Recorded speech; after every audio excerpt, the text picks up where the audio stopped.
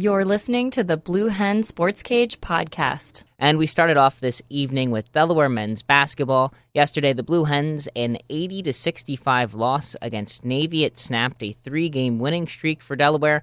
Ithiel Horton, another 20-point performance. He had 22 off 9 of 17 shooting. Eric Carter also in double figures with 18. But down the stretch, the midshipmen able to draw away with some timely shooting from Cam Davis and some physical play down low with a couple of their guys, including Chris Kiernan and Danny Ojeley, who had their way with Matt Ferretto and Jacob Cushing through much of the evening yesterday. Jake, any thoughts on Delaware basketball and the first loss in about 2.5 weeks for the team? This is, well, the first thing I thought of right when you said that was three-peat, and that is CAA Rookie of the Year three-peat. Because I was looking at some of the names. UNCW has a good rookie, and I wish I remembered his name, but I didn't. But because they played top 25 North Carolina a few nights ago, so I looked at the stat sheet. They have a nice rookie. But Ithiel Horton, 20 points, and he's made his name. He's made his starting spot, which is why it's even more interesting than when Ryan Allen gets back. But based on this game, I actually sat down next to Eric Carter at the library after I was studying. I sent a message in the group chat like Eric Carter sitting next to me, and what I actually heard from him talking to his friends is that they were just so nonchalant going into it. They didn't have enough fire under them against a competitive Navy team that it was almost as if they didn't care. And halfway through the second, when it kind of got out of hand, they were like, oh, wait, we're behind. We got to pick it up. And by then it was too late. Yeah, there's an interesting quote from Ithiel Horton last night that I'm going to pull up here. He said, quote, "We need to stay humble. We were on a winning streak and thought we would roll over them, but they came in here and whipped us." And that's exactly the sentiment that it seems like Eric Carter shared too, in that they started to feel themselves a little bit over that 3-game winning streak. But you got to keep in mind, some of these teams they've been playing haven't been the same level that Delaware has. And this Navy team, despite being 2-5, has dominated the all-time series against the Blue Hens. They defeated Delaware 80-76 in 2017. The margin in the all-time series is upwards of 10 games in Navy's favor. And they came out in the first half and they dominated the glass, which a lot of the times is effort-based more so than it is skill. I mean, size factors into it, but you can put a lot of effort into getting boards and get them. They have 18 offensive rebounds to Navy in the first half, and then by the time we get into the second half, they go on a couple of runs, but they are unable to make enough stands defensively to allow their offense to stay in the game. That's what we saw against Louisiana Tech. I mean, Louisiana Tech was one of the best offensive teams in the nation at the point that they played Delaware, and Delaware out-rebounded them. They've never been out-rebounded on the offensive end this season until they played Delaware. And it wasn't because Eric Carter and Colin Goss were just dominating the boards. It was because of the effort. It was because Matt Ferretto coming in from the wing, Kevin Anderson coming in from the top of the key, boxing a man out and getting the rebounds.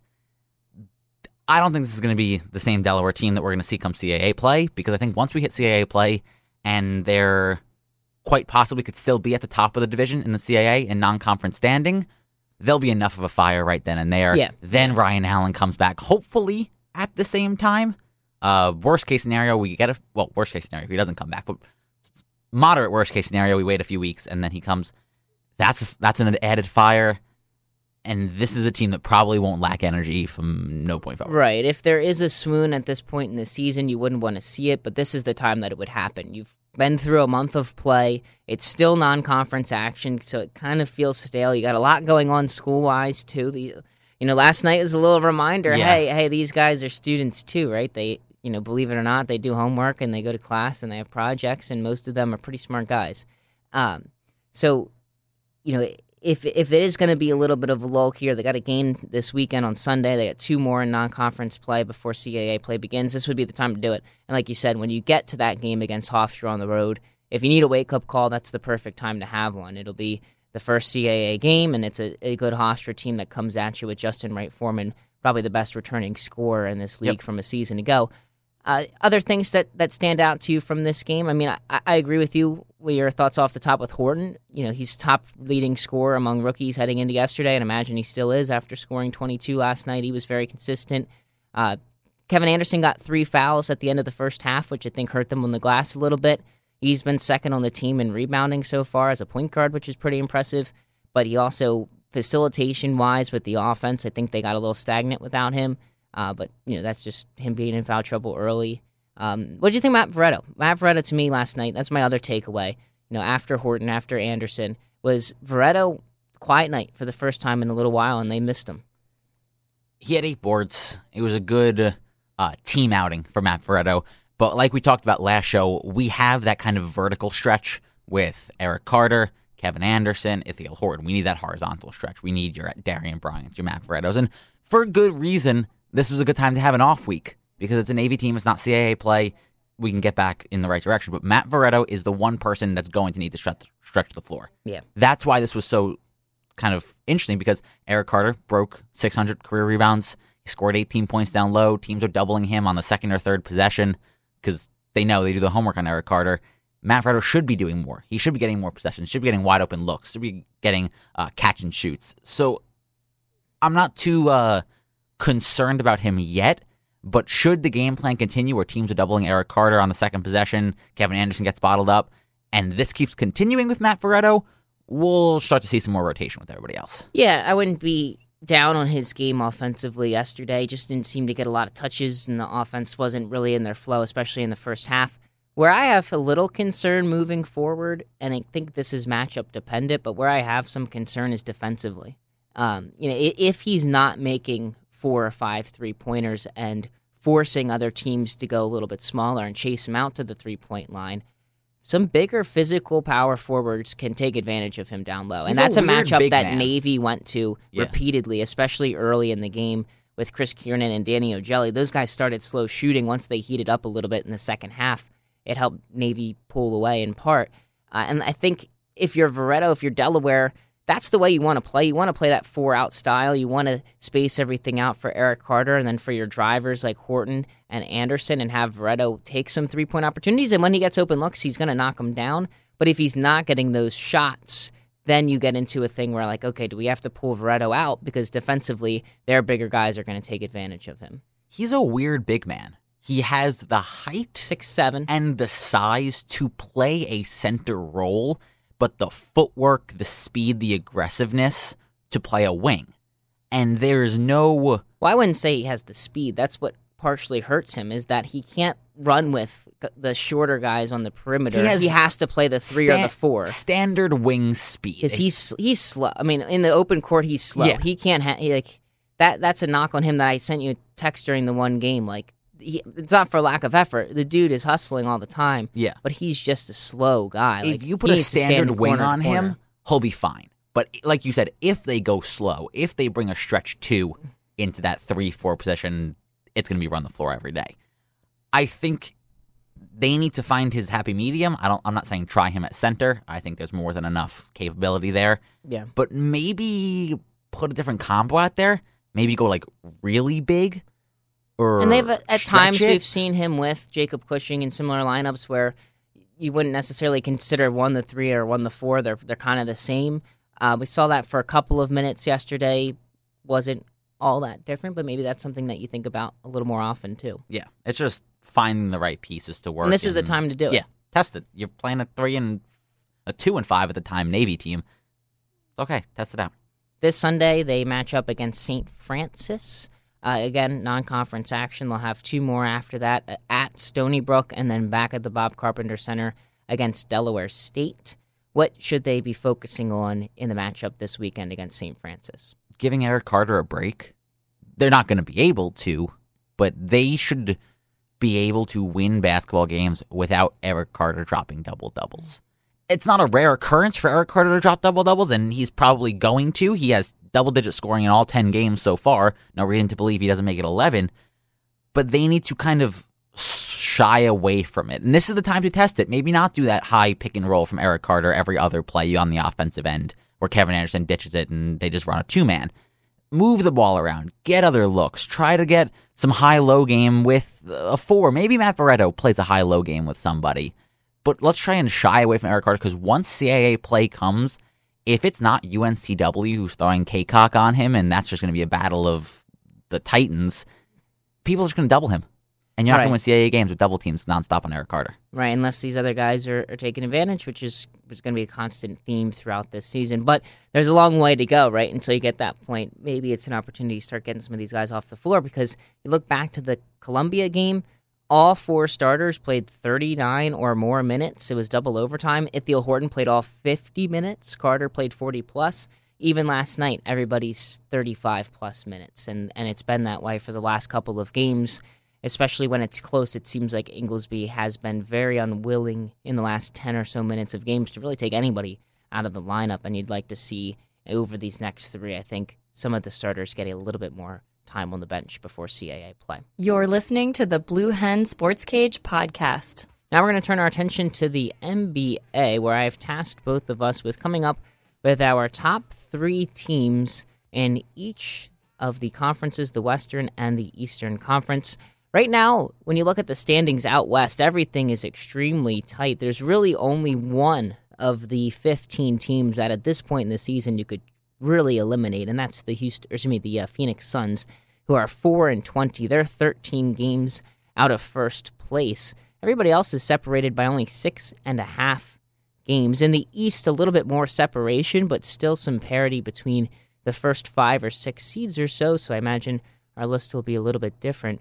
But Jake, I'll go to you first, and let's start out west with the team that you've placed third among Western Conference teams.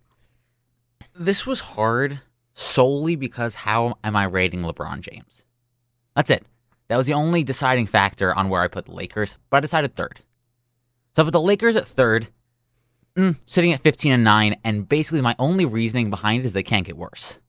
LeBron's not going to let them get worse. They're young players. They have to find their footing. Put it how you want it. Lakers, LeBron, third. Their winning percentage since the beginning of November would put them right at about the first or second spot in the conference. They've been very good over the last month or so, and you just look at pure wins and losses, and LeBron James, if you look at his numbers, he's right in the neighborhood of 27 points per game, 7 rebounds a game, and 7 assists per game, which is exactly in line with what he's done across his career, and he's never once missed the playoffs. And you look back over the last 8 seasons, his teams, albeit in the Eastern Conference, but his teams have always made it to the NBA Finals. Yeah, and I think a good name to put out there is Tyson Chandler. Not going to put it all on him, but this was a team that couldn't guard anybody. They were third to last in defensive efficiency before getting Tyson Chandler. Now, if they have him, 7th in the NBA in defensive efficiency. Good defensive guy, good veteran, leads to a good team. Is this a team that could make a midseason move with some of their young pieces and add another veteran presence as a second or third option to LeBron? I don't know if they're going to add a veteran presence, but they could trade for a young guy. Because, well, then why would you trade a young guy for a young guy? I don't think they're going to make any moves. If it's going to be straight signing. A free agent, a waiver, pick somebody up. Because I think they're happy with how the team looks now. My number 3 team in the West is the Denver Nuggets. Right now, they lead the Western Conference with a record of 17-7, and it's been a surprise team. It's one of those teams that beginning of the season would have been in the mix among the 7, 8, 9, 10 seeds in most people's projections, but I think they've taken a step forward. Nikola Jokic is in the midst of a great season right now by ESPN's real plus-minus metric. He's third in the league, only behind Anthony Davis and James Harden. Will Barton has just, has been in and out of the lineup with injury, but Jamal Murray, Gary Harris, those guys, a little hot and cold, but when they're on, they provide that scoring presence from the outside, especially Jamal Murray, who's probably even more streaky than Harris. But when he's on, it's a nice 2-man game between he and Jokic.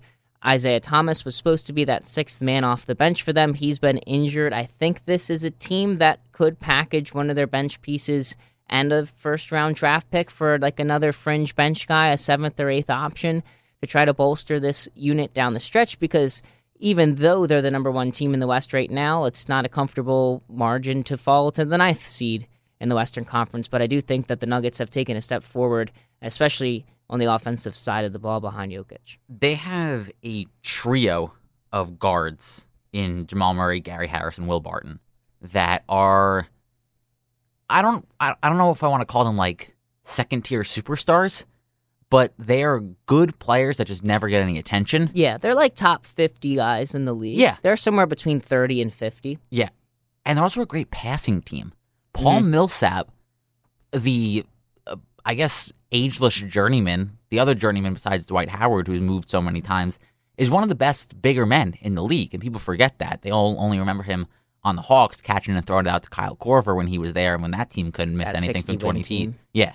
So they were just splashing out there.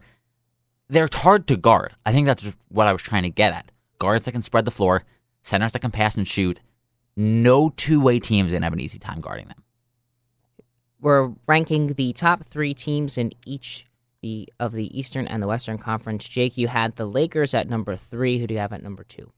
I'm going to put the Warriors at 2. I want to put them in 1, but just for the last few games from what I saw, I'm going to put the Warriors at 2. I think once Steph Curry plays a few full weeks of healthy basketball, changes my mind. Steph Curry's at 1. Steph Curry and the Golden State Warriors are at 1. But right now they're at 2.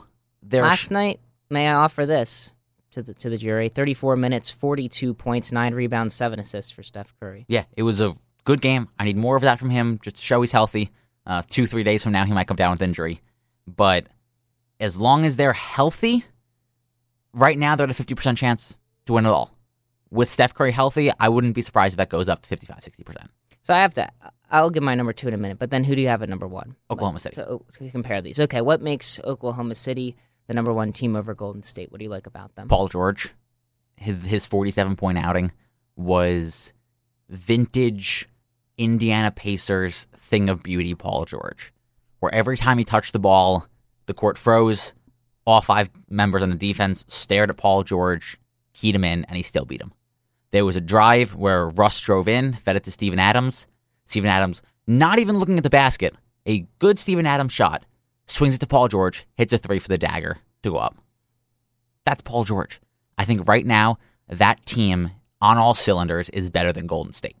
Once Steph Curry is healthy, or shows me 3 or 4 stretches of healthy, changes everything. Golden State number 1, not even close.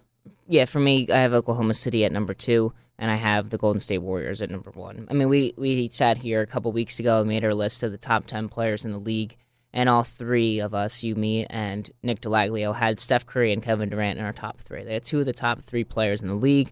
Maybe Draymond's taken a step back, but you still look at the top 4 guys on that roster, and they have 4 of the top 20, 4 of the top 25 guys in the NBA. Steph Curry has missed a few games. He's been back for about 3 games now.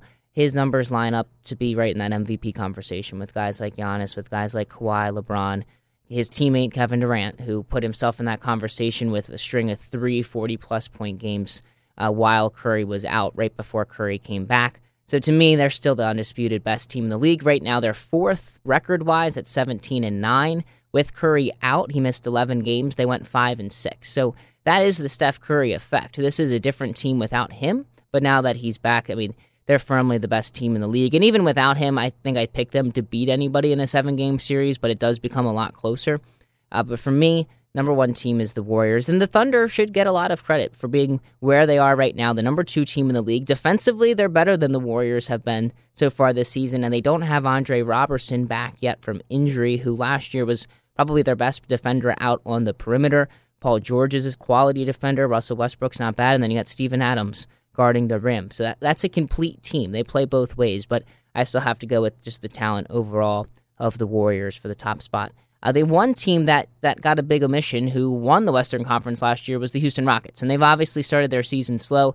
They're 11-12 right now, which puts them 3rd to last, only ahead of San Antonio and Phoenix. What would Houston have to do over the course of the next few weeks and months to put themselves back into that conversation as one of the top Western Conference contenders? Keep James Harden and Chris Paul on the court at the same time. The Rockets are 10-4 when Chris Paul and James Harden combine for 60 or more minutes. That's both of them playing 30-plus minutes a game.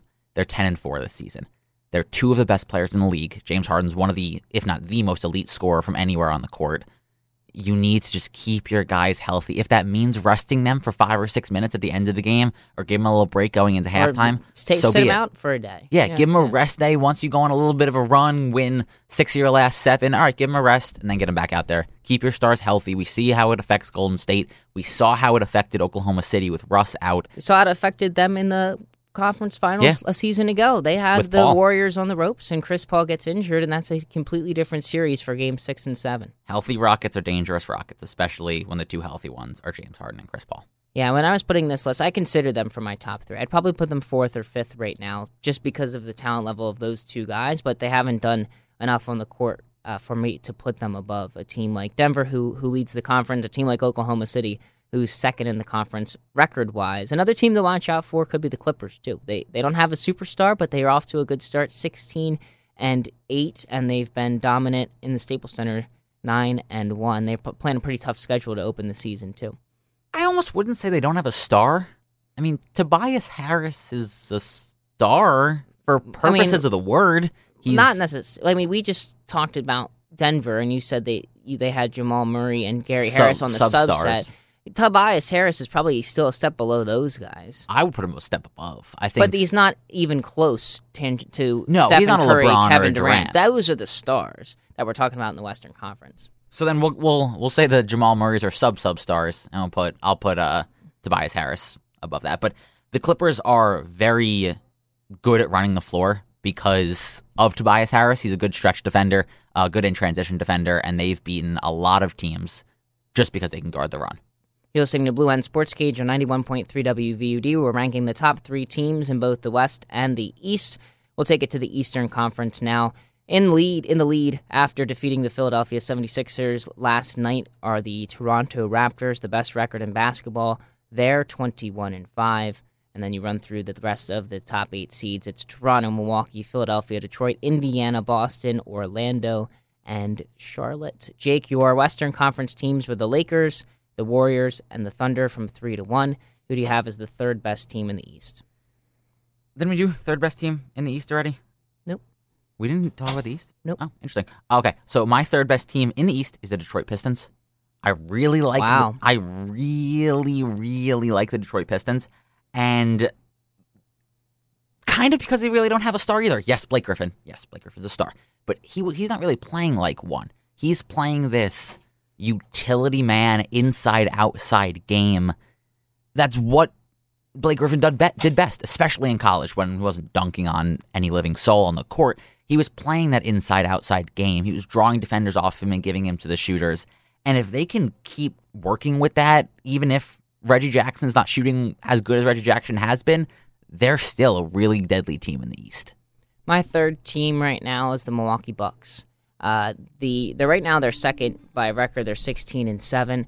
I like what they've been doing. They've gotten more from the guys around Giannis. Obviously, Giannis has taken a step forward with his game. He has been talked about a lot as the MVP, despite really not having that shot. He's just been extremely efficient from inside the paint and from under the basket with dunking the ball. And he takes 2 steps and he's from 3-point line to the rim. But they're getting more from their other contributors. You look at a guy like Brook Lopez, who's really stretching the floor for them.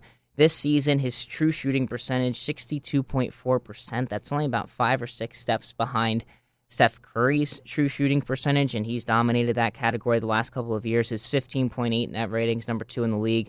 And as a team, they're shooting 36% from 3. They could still stand to have another guy who stretches the floor, but Bledsoe's been good for them so far. Chris Middleton is looking like a second guy. He's in that Tobias Harris, Jamal Murray level. He's in that category, or he's getting there. So I like what the Bucks are doing. Technically, I'm putting them down a spot when you look at what the standings are right now, but I believe they're the third team in the East, and coming into the season, a lot of people would have seeded them 4th or 5th. So I do think that's an improvement.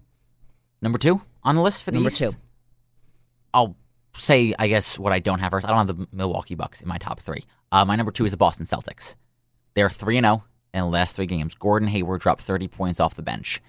That's the only reason why they're here, is because Gordon Hayward is finally getting back to that Utah Jazz Gordon Hayward.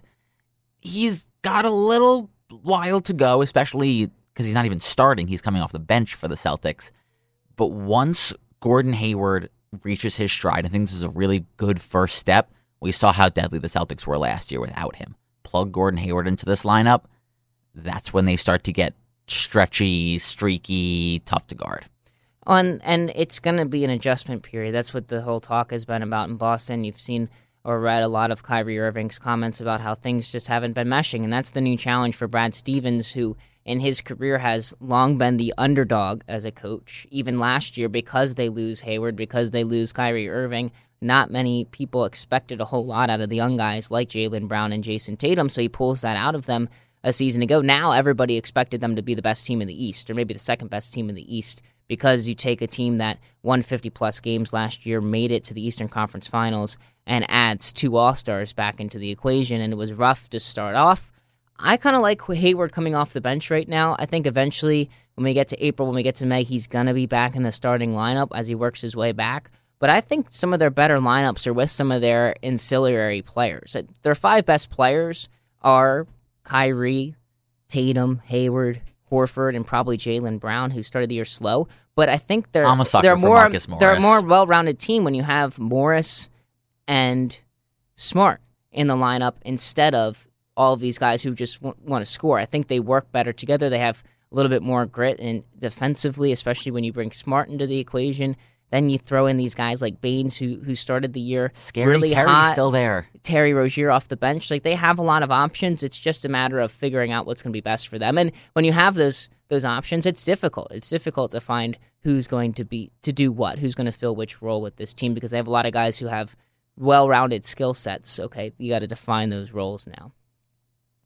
I think their biggest asset is that Kyrie Irving is not asked to do it all. He wanted to be the guy. That's why he left Cleveland, quote-unquote left Cleveland, and went to the Boston Celtics in that Isaiah Thomas deal, which in hindsight looks ridiculous for the Cleveland Cavaliers now, but we don't need to get into that. He's not the guy.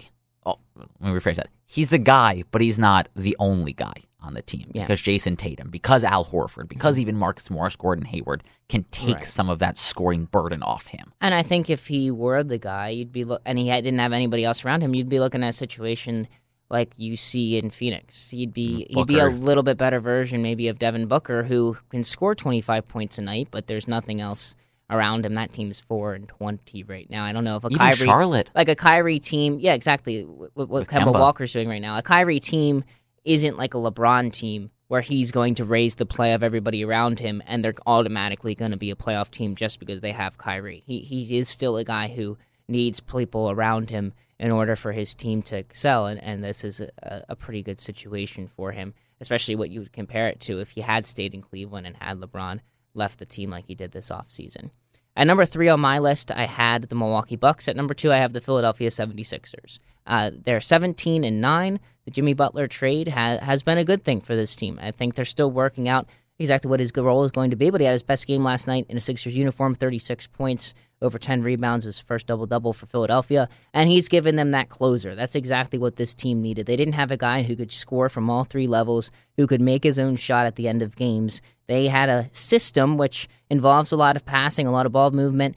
That's great for quarters 1 to 3, but leads them to being turnover-prone down the stretch, and we saw that a lot in the Boston series last year. Now they have a guy they can give the ball to and get out of the way, and he's been money. He's been very good in the clutch. There's a lot of stats out there. There's a great big number video by NBC Sports explaining that over the last two and a half seasons, Jimmy Butler's clutch numbers have been the best in the NBA, and you see it with the 2 big threes he hit so far in a Sixers uniform. He's kind of picking his spots through the first 3 quarters. I do think Joel Embiid could probably use some rest at this point. He's averaging over 35 minutes a game. It seems like he's maybe wearing down a little bit. He's been kind of rough so far the early part of this month, but he, at the beginning of the season at least, was on MVP-type pace, and I think Ben Simmons has kind of been a nice compliment to those 2 guys as well, and J.J. Redick is having a career year in his year 14. So it's a well-rounded team. It's a team that definitely has a lot to improve on and could probably use another piece off the bench, but I like them as the second-best team in the East. The thing about Jimmy Butler and his clutchness is that he's like unexpected clutch. Because when you think clutch, you're always thinking of your LeBrons, your KDs, your Stephs. But him and Paul George have been 2 of the most clutch players in basketball. And it comes to the point that they can score from anywhere. Jimmy Butler's 3-point percentage is almost 45% since arriving at the Philadelphia 76ers. Why? Because you're getting bodies on Embiid. You're getting bodies on Ben Simmons, J.J. Redick. It's not like when he was in with the Timberwolves where, sure, Derrick Rose needs a defensive player. Sure, Karl Anthony Towns needs a defensive player. But Andrew Wiggins isn't making you quiver in your boots trying to guard him on the wing. Now that he has the ability to spread the floor and get different looks, you see what goes on with them. I had them at 4. If I had to pick a fourth team, it would be the Philadelphia 76ers. So they're worse than Detroit. I just really like Detroit and how Blake Griffin is playing. I think it's more sustainable. Like you mentioned, Joel Embiid needs a rest, and once they start resting him, they're going to get worse in the regular season. But when they make it to playoffs, Joel Embiid will be healthy, and that's kind of all they are worried about. But I think I like Detroit more all around than I like the Sixers. Behind them, I put the Bucks at 5. I don't really like the Bucks, frankly. But I think we both are agreeing on our number 1 seed, which is the next thing I was going to ask you. Toronto. Yeah. You see it last night. Good fit. I mean, it's a Philadelphia team that was on a little bit of a roll, and Toronto beats them in the last 5 minutes, handedly beats them by over 10. Kawhi's been great. Kawhi has fit in there great. It was a risk to make the move, giving away DeMar DeRozan, who's been a big part of this team for a while, for Kawhi, who's on a 1-year deal, and they still have to convince him that this should be the place he should spend the better part of his prime in. But for the time being, it's been a great fit, and they have been able to get him rest. They have all these other pieces who are role players. They're not household names. They don't have any other household names besides maybe Kyle Lowry, but everybody's doing their job, and the system has been great. Kawhi, last night, probably the best game of his season, over 40 points, just completely dominating. He's a two-way guy. He's probably the best perimeter defender who can also score 25 a night in the league. And then you add all these other pieces. I got some stats on Pascal Siakam, but I'll let you get in here on why the Raptors are your favorite team in the East. Kyle Lowry's averaging 10 Leads the assists per game. Mm-hmm. This was a guy that was tasked to get every shot that DeMar DeRozan didn't when they were on the team. Sure, Serge Ibaka can help. But this is a new Kyle Lowry. He was so sad that DeMar DeRozan was leaving. Did you... Totally unrelated topic, but really related. Did you see the interview? With Kyle Rachel Lowry. Nichols. I almost cried when they talked about how he was sitting on the side of the his bath, just in shock. Because he got the call like in the middle of the 2 in the night morning. from DeMar DeRozan, and DeMar was like, "I got traded." Yeah, and it was just and they were like, that point of what happens. And then there was that story that came out only weeks after the deal was made that said Masai Ujiri told DeMar DeRozan he wasn't going to be traded. And then a couple days later, he trades him for Kawhi Leonard. Yeah, the whole and then the betrayed. The thing with Kyle Lowry, they asked Kyle Lowry, what's your relationship with Masai Ujiri, and he said he's the GM, I'm a player. And then Rachel Nichols followed up saying like that leaves lots of interpretation. He's like, there's no relationship beyond that. Yeah. So like some tough blood there, but on the floor, it's been a great fit for this team. 10 assists per game. This was not a guy you think would lead the league in assists. You have Kawhi Leonard feasting off of it. Kawhi Leonard also has 2 steals per game, which might not sound like a lot in the grand scheme of things, but 2 assists per game is a hefty number for a guy that's tasked to guard sometimes Kevin Durant, sometimes like an Eric Gordon type player on the wing. 2 assists is great. They're a good team, good all-around team. Push comes to shove, it's Kawhi Leonard against the world. I might take Kawhi Leonard. They also got Danny Green in that Kawhi Leonard trade. He leads the NBA in offensive rating. 119.9. So that's his team's average score over a typically paced game with him on the floor. Pascal Siakam is 7th in that category. Siakam's 4th in the NBA in true shooting percentage, 68.8%. The guy ahead of him, Steph Curry. So that's the territory we're talking with Siakam, who's averaging just under 15 points a game and a little over 6 rebounds. Green shooting 43% from 3. Almost 3/4 of his looks have come from downtown. Everything works with this team. Jonas Valanciunas last night was making some really nice moves inside on Joel Embiid, who again didn't look like himself, but you add that element off the bench. If you need to play a little bit bigger and more physical against certain matchups, you can play him at center. If not, you show Serge, you show Pascal Siakam down there, and then you have these guys on the wing, Lowry, Green, Leonard. Off the bench, Fred VanVleet has been a nice little piece for this team as the backup point guard over the last couple of years. It's a bench unit that last season was the best in the Eastern Conference and I think has gotten better. And then, we talk about are things sustainable in Philadelphia, are things sustainable in Milwaukee over the course of the season with the high usage of guys like Joel Embiid and Giannis Antetokounmpo. Leonard right now is 15th in the NBA in usage. He's still at superstar level usage, 29%. But he's in the territory of D'Angelo Russell and Donovan Mitchell. Those guys are tied with him at 15th. So he's being used like you would a superstar, but I wouldn't say he's being overused. He's not being used as much as Embiid is or as much as Jokic is in Denver, some of these other guys that we've been talking about. So they're trying their best to keep him fresh. They know the end goal. He's still working his way back from that injury that kept him out for most of last season. So far, so good in Toronto. And for real plus-minus wins, which is the kind of basketball terminology for wins above replacement, which how many wins does this player account for? They have 4 players in the top 28 for wins above replacement. Leonard, Siakam, Green. Mm-hmm. Who's the fourth? Lowry. Yep. And Kyle Lowry leads all of Toronto with almost 5 wins above replacement. They have players contributing on every aspect of it. They have 4 of the top 35 players in real plus minus in general. Not many teams can say that. Your Warriors can say that. Last year when the Sixers went on that run at the end, when Robert Covington was definitely in that conversation with Saric and them, you can say it for that team, but not many teams can say they have 4 players in real plus minus top 35, real plus minus wins top 25. In the Eastern Conference, Jake's top 3 teams are Toronto, Boston, and Detroit. My teams are Toronto, Philadelphia, and Milwaukee. And out west, Jake has Oklahoma City, followed by Golden State and the Los Angeles Lakers. I have Golden State, Oklahoma City, and the Denver Nuggets. You're listening to the Blue Hen Sports Cage podcast. Baseball is in full swing. Winter meetings next week. We already have some of the big dominoes falling. Most recently, Paul Goldschmidt, the first baseman for the Arizona Cardinals, dealt to the Arizona Diamondbacks, dealt to the St. Louis Cardinals for a collection of prospects, including catcher Carson Kelly, right-handed pitcher Luke Weaver, infielder Andrew Young, and the Cardinals' 2019 competitive balance round B pick. Paul Goldschmidt has been an all-star in each of the past 6 seasons in Arizona, a team that struggled last season and has already lost 2 of their cornerstone players and perhaps looking to deal a third in Zach Greinke.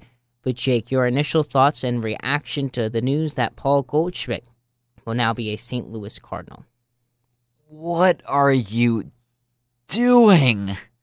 You know the rules. You have a group of players who you can trade at whim. You then have your group of players who you need to be very impressed to make a trade.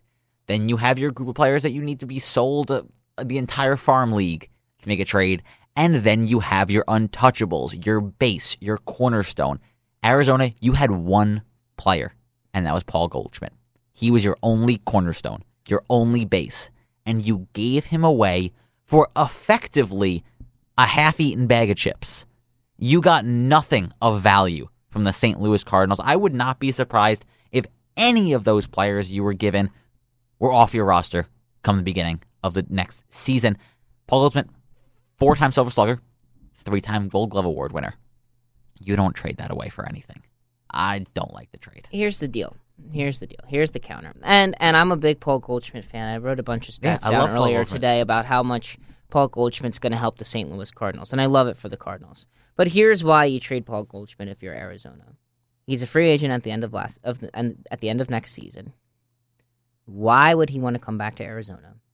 With Paul Goldschmidt this past season, you were 82-80. You're the third best team in the National League West, and there's not a clear way for this team to get far better than it was last season. Patrick Corbin was a free agent, your best starting pitcher last year. He gets a 6-year, $140 million deal from the Washington Nationals. They weren't going to be able to match that. Greinke is extremely expensive moving forward. It's the time for this team to take a step back and start rebuilding. If you can get somebody to take half of Greinke's salary and you move him, maybe A.J. Pollock leaves in free agency as well. You play your young players. And if Paul Goldschmidt was still on this team, they'd be 5 wins better in 2019. But that wouldn't get them into the playoffs with what they've already expected to lose, including Corbin, who they've already lost.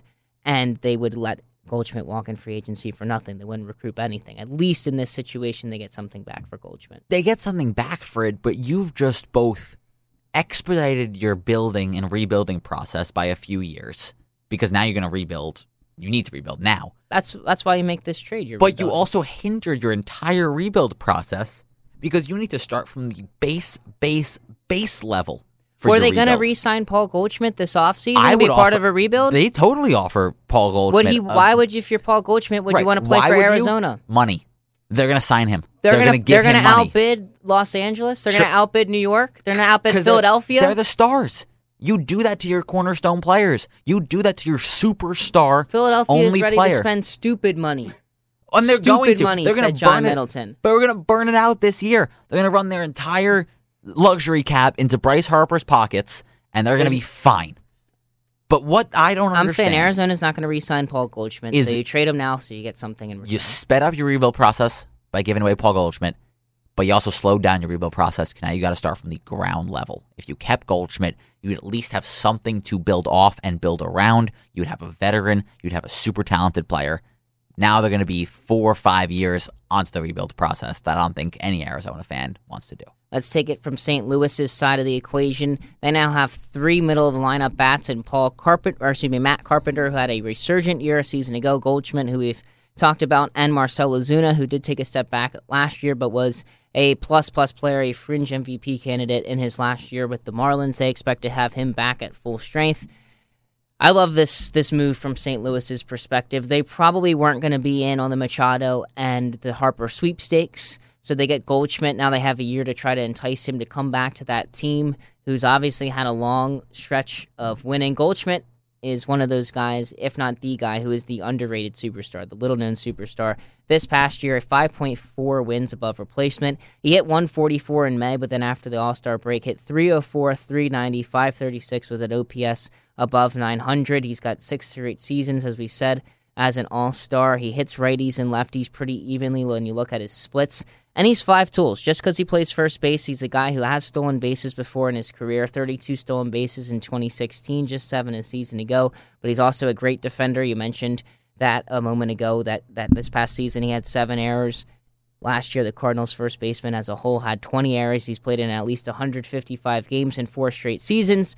If you haven't found that out by now, I love this guy. He'd be probably in my top 10 or just outside of it if we were to rank the top guys in baseball right now, and you add that to to a St. Louis team that was right on the fringe last season. 88 wins, they don't make it in, but you add his 5 wins just like that, and all of a sudden they look like maybe the front runner, at least a wild card team out of the Central. Paul Goldschmidt was 4th in the MLB in OPS. The 3 above him were the MVP candidates. Right. Christian Yelich, Mike Trout, JD Martinez. This is a first baseman. And there are other names like Mookie Betts, JC Ramirez, who were right there. below him. Or excuse me, Jose Ramirez, who were below him. This lineup will now lead off with Matt Carpenter, who, if anybody remembers the absolute tear he went on last year, and yes, it is sustainable. It's Matt Carpenter. He'll do it again. Paul DeJong, Goldschmidt, and then Marcell Ozuna. That's a deadly first 4. And we're not even talking about the somehow able to hit any baseball Yadier Molina that is still on this team and will still be playing. This was a great trade for the Arizona Cardinals. If I can knock them... For the St. Louis Cardinals. I've been doing the same thing. We said the same thing because we were just talking about football. For the St. Louis Cardinals, it was a great trade for them. If I can give them one knock, they should have had more money moving. I think they gave up a lot of players, but I think some sort of money, because Paul Goldschmidt, like we mentioned, is going to ask for a lot, and not that neither team would have offered him a lot, but it's just nice to have more to offer him. So I wished a bit more money got moved around, but it's a great trade for the Cardinals. The Diamondbacks also lost Patrick Corbin, who is a free agent after having the best season in his career last year in exactly 200 innings pitched across 33 starts. Corbin had a 3.15 ERA, a 1.05 WHIP, and just over 11 strikeouts per 9 innings pitched. He signs a 6-year, $140 million deal with the Washington Nationals, who now pair him with Max Scherzer and Steven Strasburg atop their rotation to form one of the best in Major League Baseball. Let's talk Corbin first before we talk about the implications on perhaps the Nationals' chase of Harper. Just taking Corbin, do you think this is sustainable for him? That's going to be the question that everybody's going to ask. And how much better does it make Washington? Well, now Washington is one of the teams with the best 3 starting pitchers in baseball. And if they're not in the top 3, they're in the top 5. Yeah, I think it's maybe Cleveland and then probably Washington. I'd put the Mets above them pretty they handily. They can be healthy. Actually, yeah.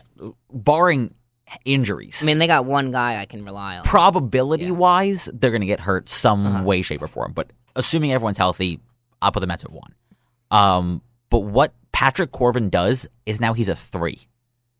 He'll be the third starter in this rotation, albeit matchups and times and breaks will adjust that.